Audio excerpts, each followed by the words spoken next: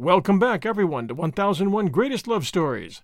This is your host, John Hagedorn, and as you might have guessed, I've been busy checking out ideas for our next story. I've come upon a rare one which I believe you will enjoy very much. It's a collection of some of the true love stories known to history, very well researched and very well told by a writer named Lyndon Orr. Orr wrote 46 books in his lifetime, and this book, called Famous Affinities of History, The Romance of Devotion, was his most popular. Volume 1 of his first book begins with the story of Antony and Cleopatra, and what makes it interesting to me is that he surrounds their story with actual history, allowing the reader to fully understand the times in which they lived and the circumstances that drove their choices.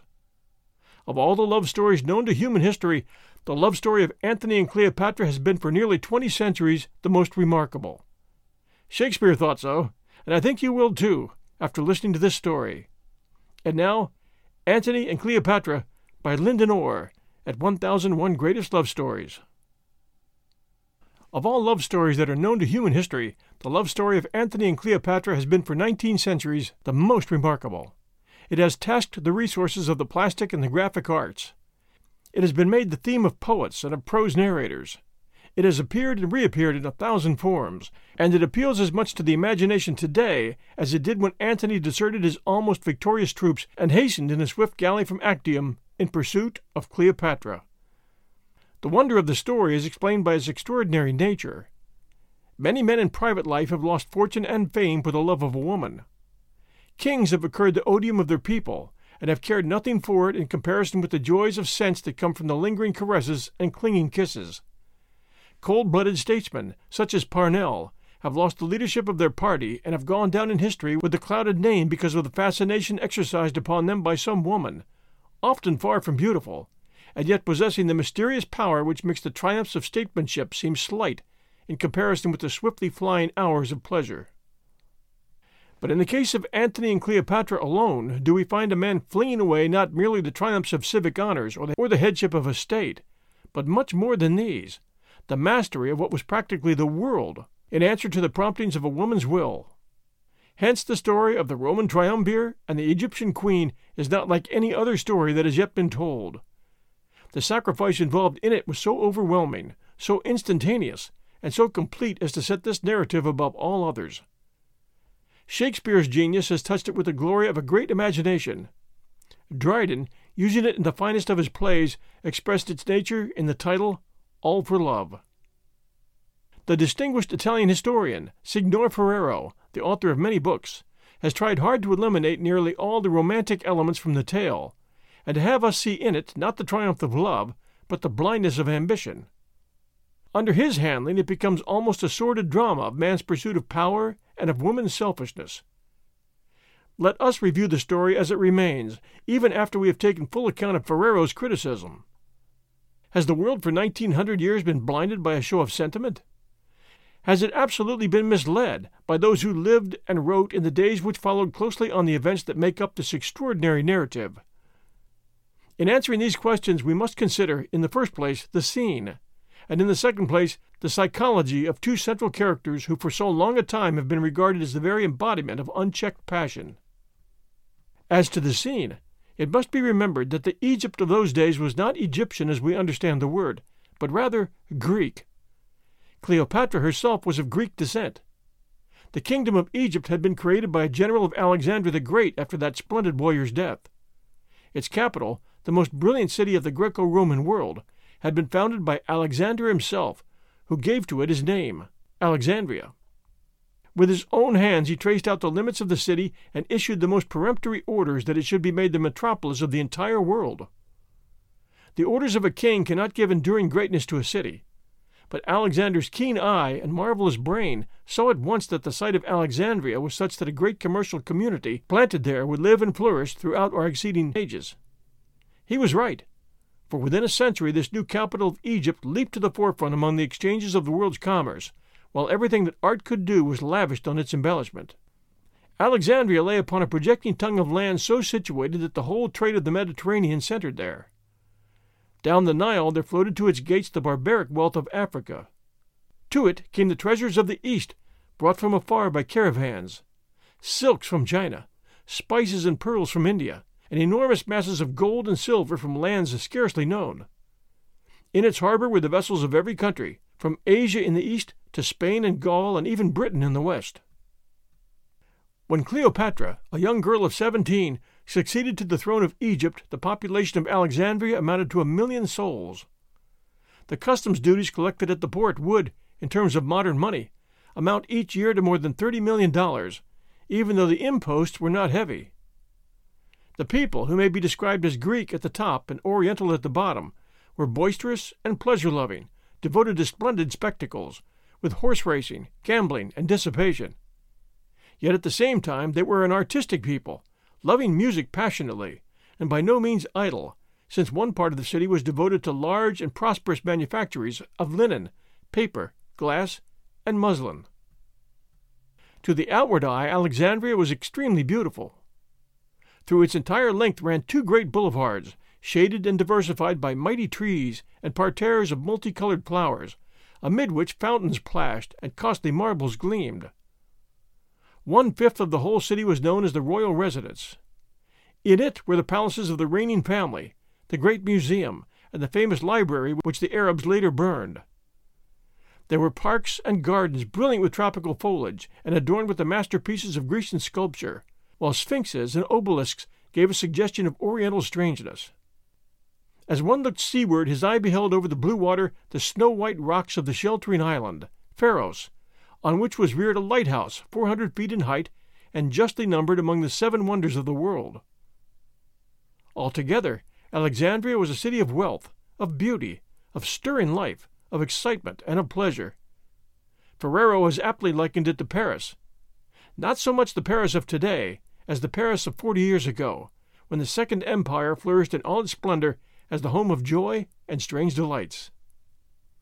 Over the country of which Alexandria was the capital, Cleopatra came to reign at 17.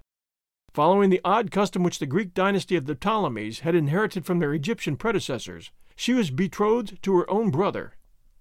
He, however, was a mere child of less than 12, and was under the control of evil counselors who, in his name, gained control of the capital and drove Cleopatra into exile.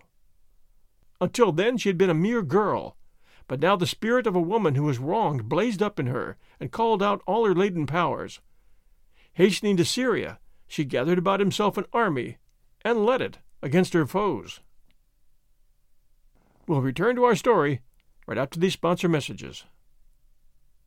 And now back to Antony and Cleopatra by Lyndon Orr. But meanwhile Julius Caesar, the greatest man of ancient times, had arrived at Alexandria backed by an army of his veterans. Against him no resistance would avail. Then came a brief moment during which the Egyptian king and the Egyptian queen each strove to win the favor of the Roman imperator. The king and his advisers had many arts, and so had Cleopatra. One thing, however, she possessed which struck the balance in her favor, and this was a woman's fascination. According to the story, Caesar was unwilling to receive her. There came into his presence, as he sat in the palace, a group of slaves bearing a long roll of matting, bound carefully and seeming to contain some precious work of art. The slaves made signs that they were bearing a gift to Caesar. The master of Egypt bade them unwrap the gift that he might see it.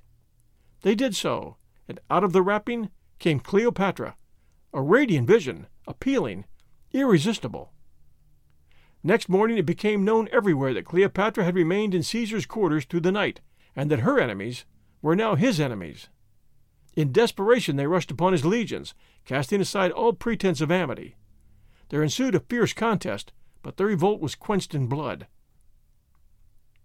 This was a crucial moment in Cleopatra's life. She had sacrificed all that a woman has to give, but she had not done so from any love of pleasure or from wantonness. She was queen of Egypt, and she had redeemed her kingdom and kept it by her sacrifice.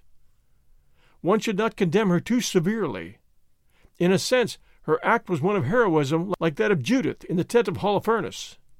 But beyond all question it changed her character. It taught her the secret of her own great power. Henceforth she was no longer a mere girl, nor a woman of the ordinary type.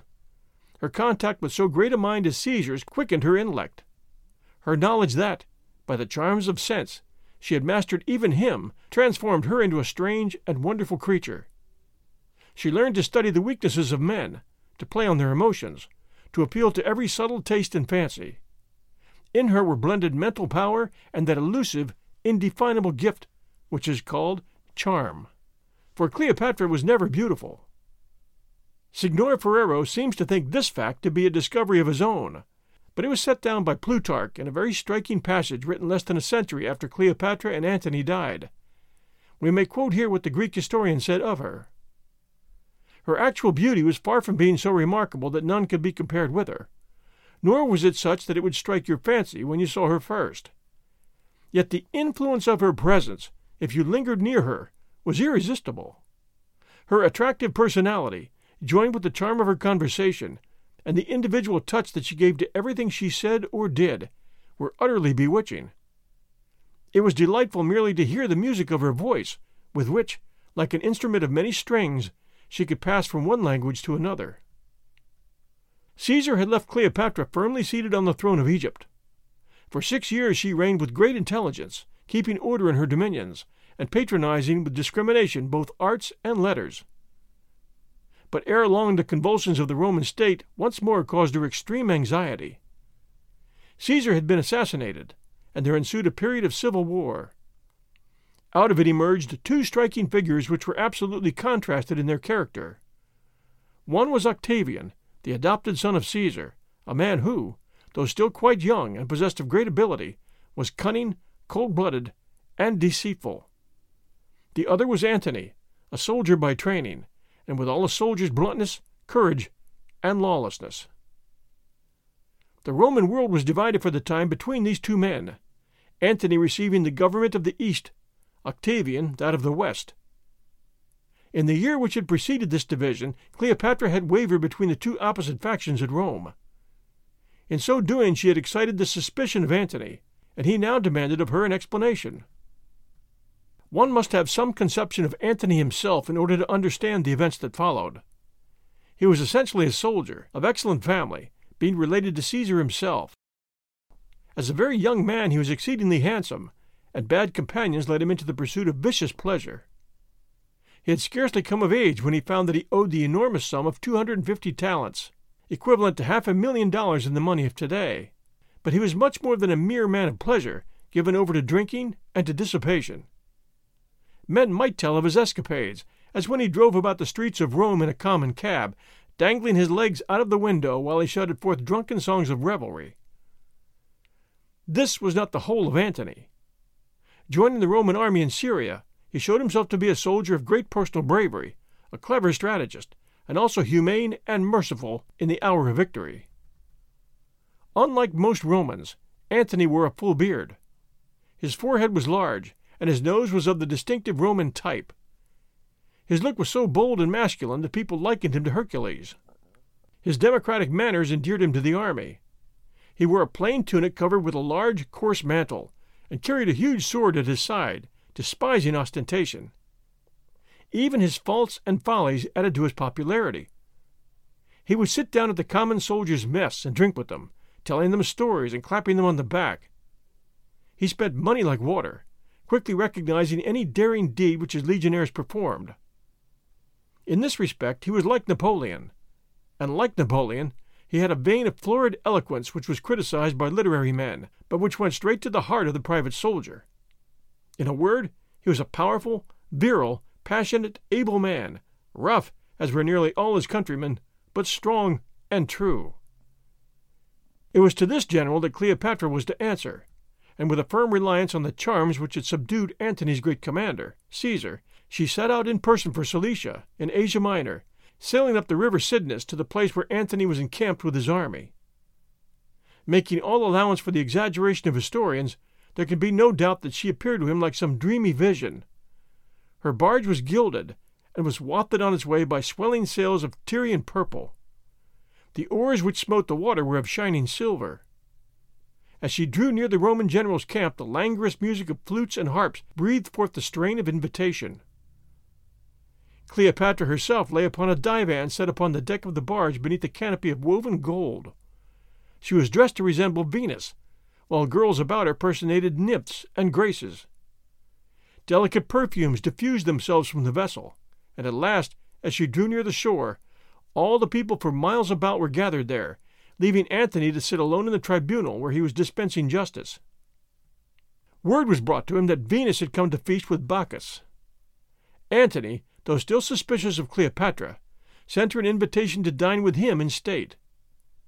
With graceful tact, she sent him a counter-invitation, and he came.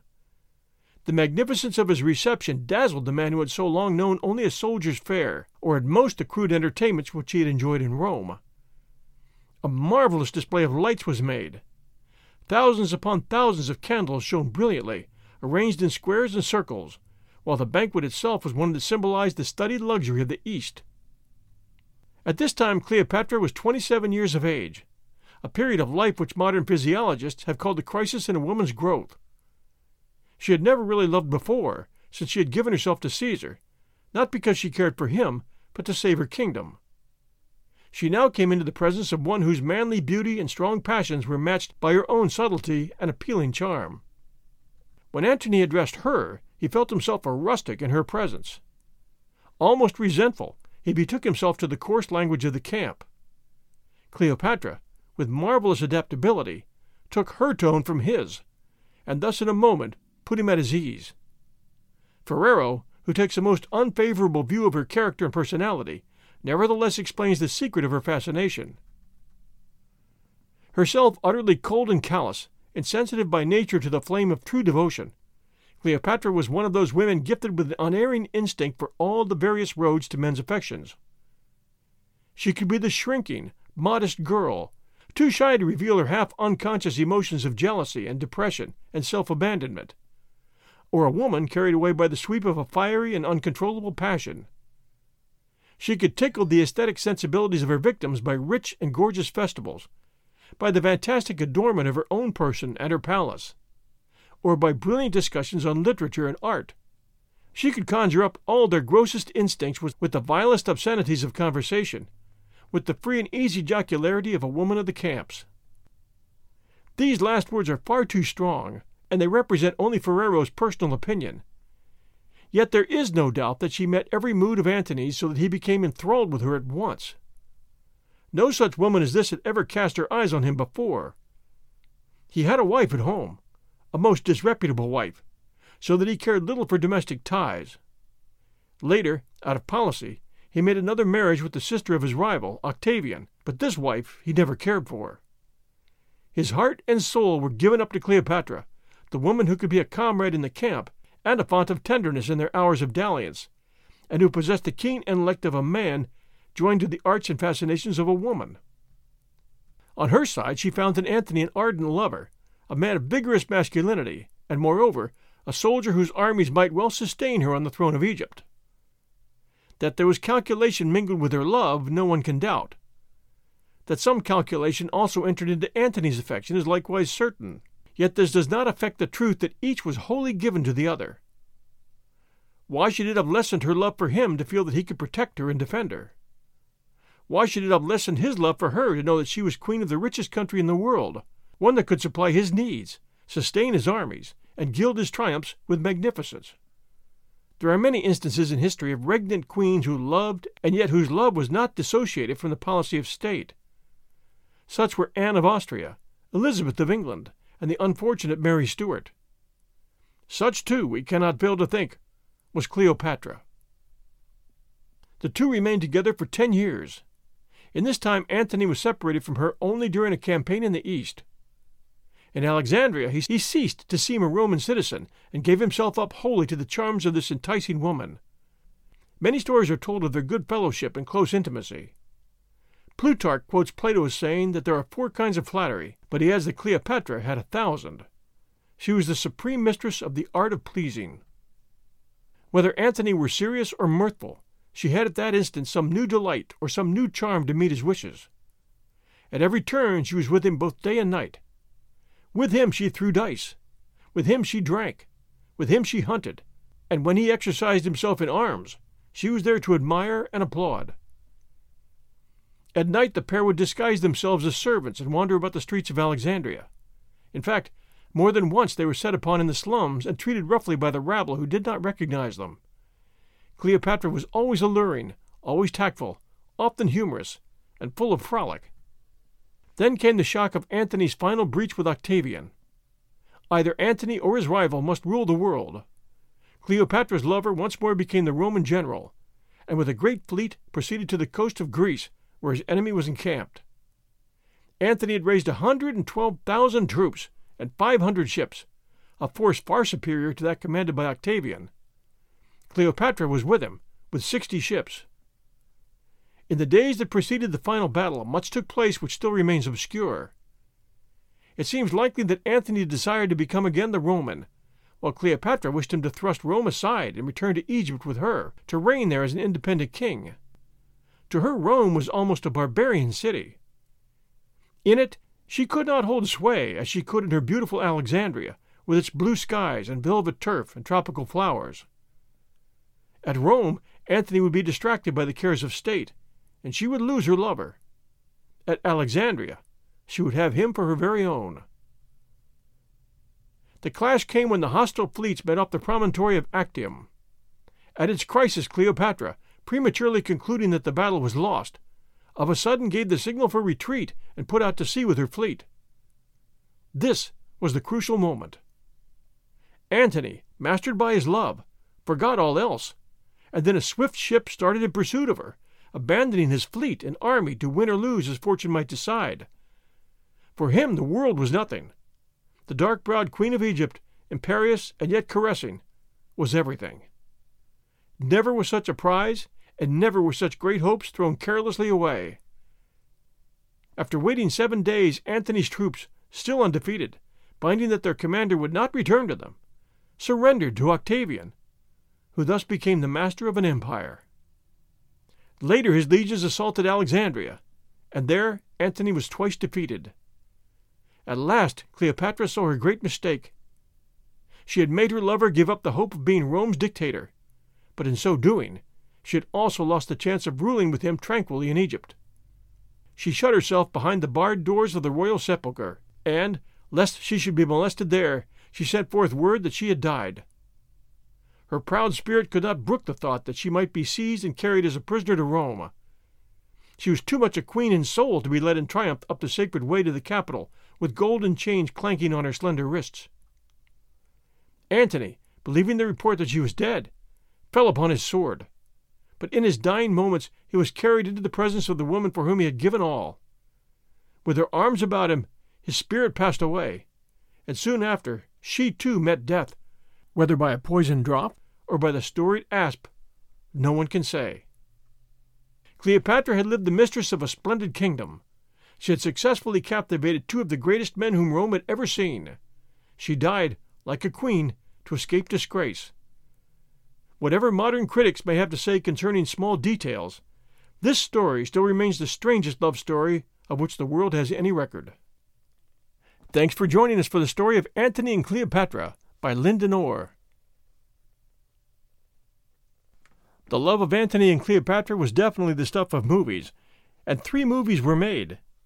The best known being the 1963 American epic directed by Joseph L. Mankiewicz, based on the book The Life and Times of Cleopatra by Carlo Maria Franzero, and from histories by Plutarch, Suetonius, and Appian. The movie starred Elizabeth Taylor in the role of Cleopatra, and Richard Burton, Rex Harrison, Roddy McDowall, and Martin Landau were featured in supporting roles. Elizabeth Taylor signed on to portray the title role for a record-setting salary of $1 million, and that was back in 1963. It was said that the movie went over budget in the first 10 minutes, with estimated production costs totaling $31 million. The film became the most expensive film ever made up to that point and nearly bankrupted the studio. It went on to become the highest-grossing film of 1963, earning box office at $57.7 million in the U.S. and Canada, and one of the highest-grossing films of the decade at a worldwide level. I think Cleopatra and Antony would have enjoyed knowing it received 9 nominations at the 36th Academy Awards, including for Best Picture, and won 4, Best Art Direction, Best Cinematography, Best Visual Effects, and Best Costume. We hope you enjoyed our story, and Apple listeners, if you can, take a moment and please send us a review for 1001 Greatest Love Stories and Antony and Cleopatra. We would appreciate that very much. There are many more interesting stories here written by Lyndon Orr, and I'll give you a preview of some of the ones I'm reviewing. The love story of Abelard and Heloise. The love story of Queen Elizabeth and the Earl of Leicester. The love story of Mary Queen of Scots and Lord Bothwell. The love story of Queen Christine of Sweden and the Marquis Monaldeschi. The story of King Charles II and Nell Gwyn. The story of Maurice of Saxony and Adrienne Lecouvreur. And the story of Prince Charles Edward Stuart. Stay tuned and we'll send you some of the best from that collection real soon. And I think there are some great couples from real life and from legend that would make great stories. For instance, Romeo and Juliet, Robin Hood and Maid Marian, Sonny and Cher, Marilyn Monroe and Joe DiMaggio, Kermit and Miss Piggy, Johnny Cash and June Carter, Bogey and Bacall, Beauty and the Beast, Jesus and Mary, Lucy and Ricky, and the list goes on. I think we could have some fun with this. Feel free to send me any ideas you have at 1001storiespodcast@gmail.com. Stick with it, and I think next week, if I can, we'll try and give you the story of Bogey and Bacall, one of the greatest Hollywood love stories you'll ever find. Thanks for joining us at 1001 Greatest Love Stories. This is your host, John Hagedorn. Everyone, stay safe, and we'll be back next Sunday night at 8 p.m. Eastern Time. Thanks for joining us.